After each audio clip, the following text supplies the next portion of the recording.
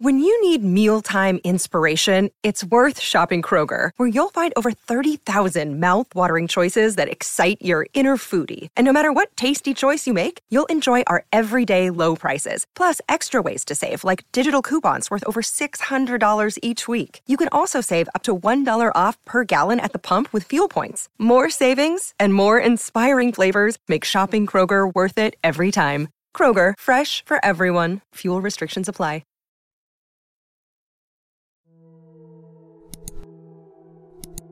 I was glad to be moving.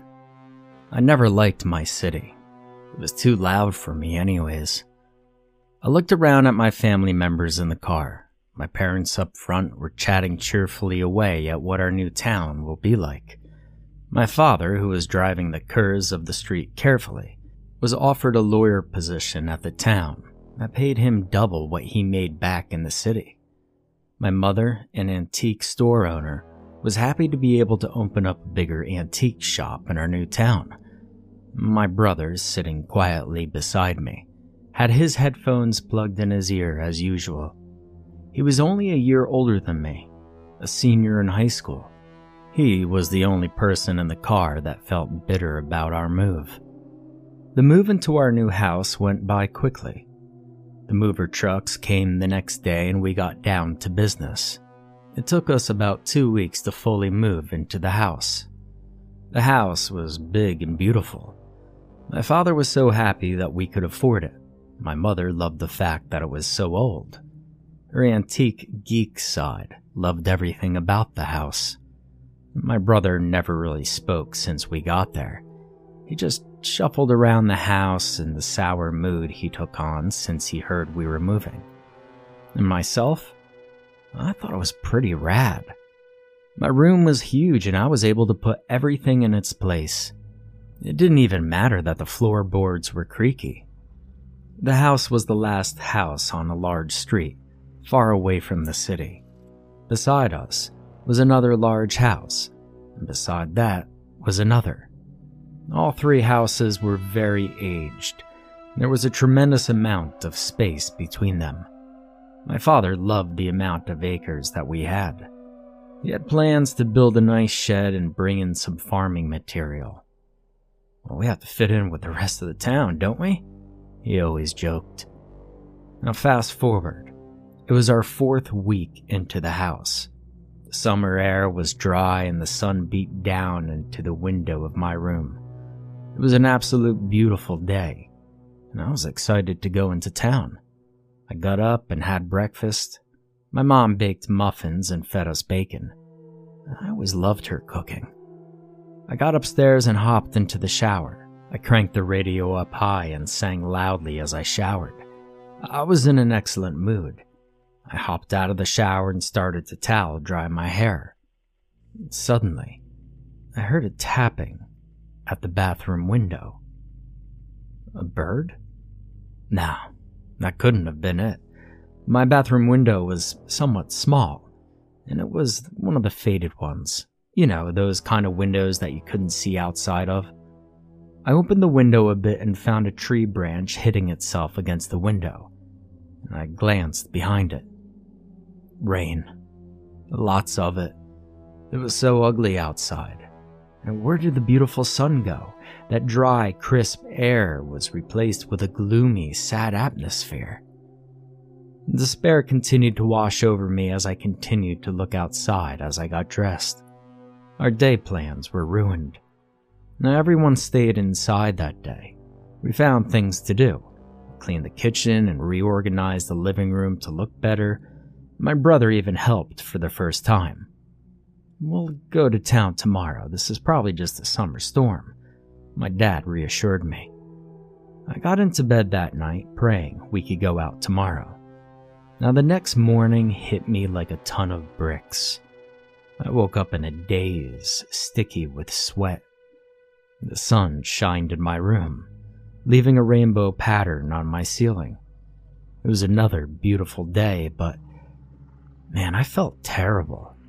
See, cold sweat ran down my legs and my head was just pounding. So I decided to sleep a little longer. I hoped if I woke up again, maybe the headache would pass.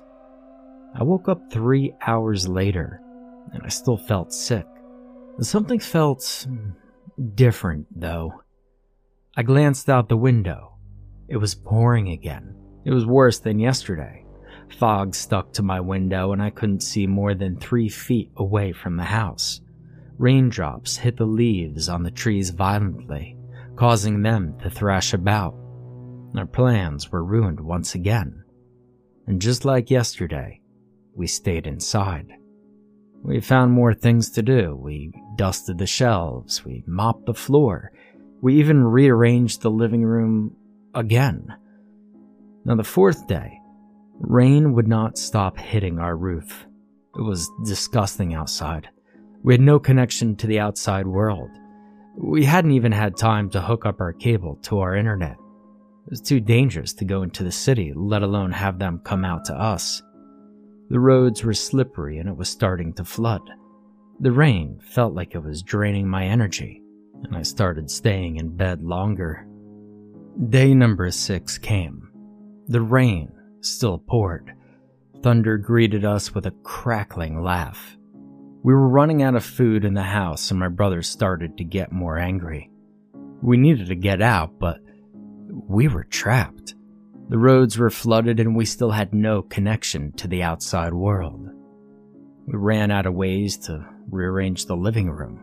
I rolled out of bed about 1 in the afternoon.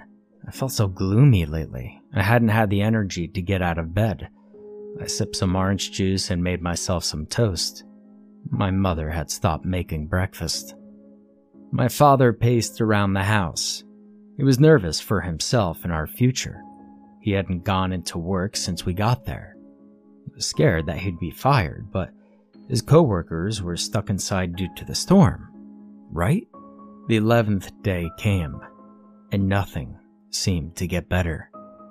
The trees became bare from the wind. The sky was a murky dark blue tint, and we were all miserable. The last of our food sat on our kitchen table. We were so hungry. We needed to eat. We sat around the island and finished off what we had left. Finally, the 14th day came. My brother never came out of his room anymore.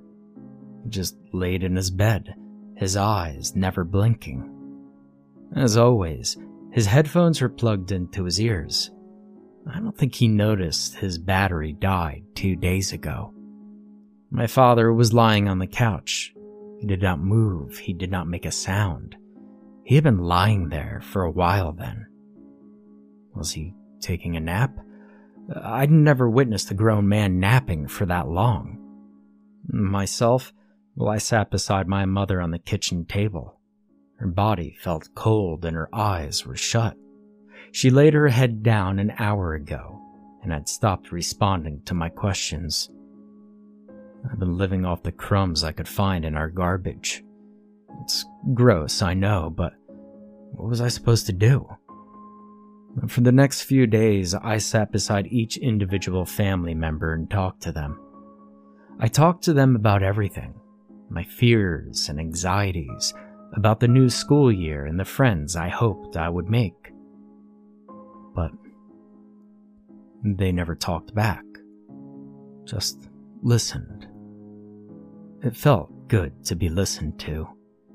I was sick, skinny with hunger. The house started to smell bad, but from what? We had no food left. What could be rotting? I tried to ask my mom what we should do, but she never answered. And the rain still poured. It never did stop. I needed fresh air. I needed to get away from that awful stench. But where could I go? It was a disaster outside. I shuffled to the door, and I could barely hold myself up anymore. I turned the knob and opened it. The door creaked powerfully, and the floorboards underneath me creaked as I stepped outside to the front porch. I suddenly felt like I was in water. Everything was dripping all around me, almost like the world was melting. It was like I had dove into the ocean. I took a few more steps until I was off my porch and on the grass. It felt slimy with the rain, and I shut my eyes and took a deep breath. The air was damp, but it felt good going through my dry nostrils. I opened my eyes and... sunshine? It was like I stepped into a whole different world. The rain was gone. Actually, it was like it was never there. The trees were back to normal with their crisp green leaves. The road was no longer flooded and our grass was back to a nice and bright green. And finally, the sky was light blue and the sun was shining down on my face. I was confused, to say the least. It was hauntingly rainy before. Now it looked like a drop of rain hadn't hit the floor in weeks. With the last energy I had in me, I shuffled to where the road started. I turned around and my dry, red eyes grew wide. In front of me stood our new house, but it didn't look like the house that was there in the beginning. It looked rotted. It slumped down, almost like it couldn't hold up its own weight any longer. I remember seeing it move up and down, almost like it was taking deep breaths, and I swear my eyes were playing tricks on me. Water dripping from every part of the house, and the windows looked steamed, water droplets forming in them. The wood on the roof was starting to peel. I had no energy left. Just like the house, I couldn't hold myself up anymore. I knelt to my knees, and I laid my head down on the warm road. It felt good against my cheek, and I could hear the house creaking loudly, and I slowly closed my eyes. "Excuse me, miss." "Excuse me," I heard a voice, but I didn't have the strength to open my eyes. "Does she have a pulse?" I felt a cold finger press against my neck. Barely." "You think she'll make it?" "Well, let's hope to God that she does."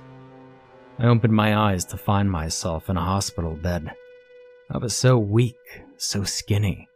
I could barely keep my eyes open. A doctor stood at the corner of the room and he was speaking to a female nurse. "I can't believe that she made it." The nurse sighed. "Yes, it was a miracle. She is in critical condition," he said, scribbling things down in a notebook. "Poor girl. Did you hear the sheriff? Her whole family died of starvation." She shifted her weight. She looked uneasy. "I just don't get it. They never even left the house when they got there. It's like they wanted to starve themselves." He glanced over at the window. "Well, did you hear the rumors? The sheriff went and investigated the fact that no one heard from them since they moved to town. Everyone was buzzing about them, but they never showed up anywhere. I believe people were getting worried." She shifted again. "We found her family stuck to the floorboards of the house. He said it almost looked like the roots of a tree were going into their veins." She hesitated and brought her voice down to a whisper. "They said the house was draining all their energy." "Yeah, that's a load of bullshit," the doctor's voice chimed in. "A little too high, I suppose." The nurse shushed him. "It's bullshit, just like all the other stories of the family before them," the doctor whispered. "Yes, but don't you think it's weird that it's the second time this has happened? We're lucky this girl survived." "Yeah, well, maybe this time we can get some answers," the doctor replied. I bobbed my head to the side lazily. It felt good to be around people again. It had been such a long time since I had heard other humans speak outside of the house. I bobbed my head up again and forced my eyes open. "Oh, look, she's awake," the nurse announced. Her expression changed and a smile played across her face. "Good morning. How are you feeling?" I blinked my eyes and shook my head back and forth. "Well, it seems you're still a bit groggy." "That's all right. We'll get you feeling in top shape soon enough," she happily said. I blinked again and nodded as my head fell down. I felt so weak. I looked down at my narrow wrists. My veins popped out, a circuit of dark blue lines running up my arm. Then, in my dazed state, I noticed my veins throbbing. I focused and lifted my wrist closer to my face. Protruding out of a vein was a tiny splinter, exactly the same color as the floorboards of my new house.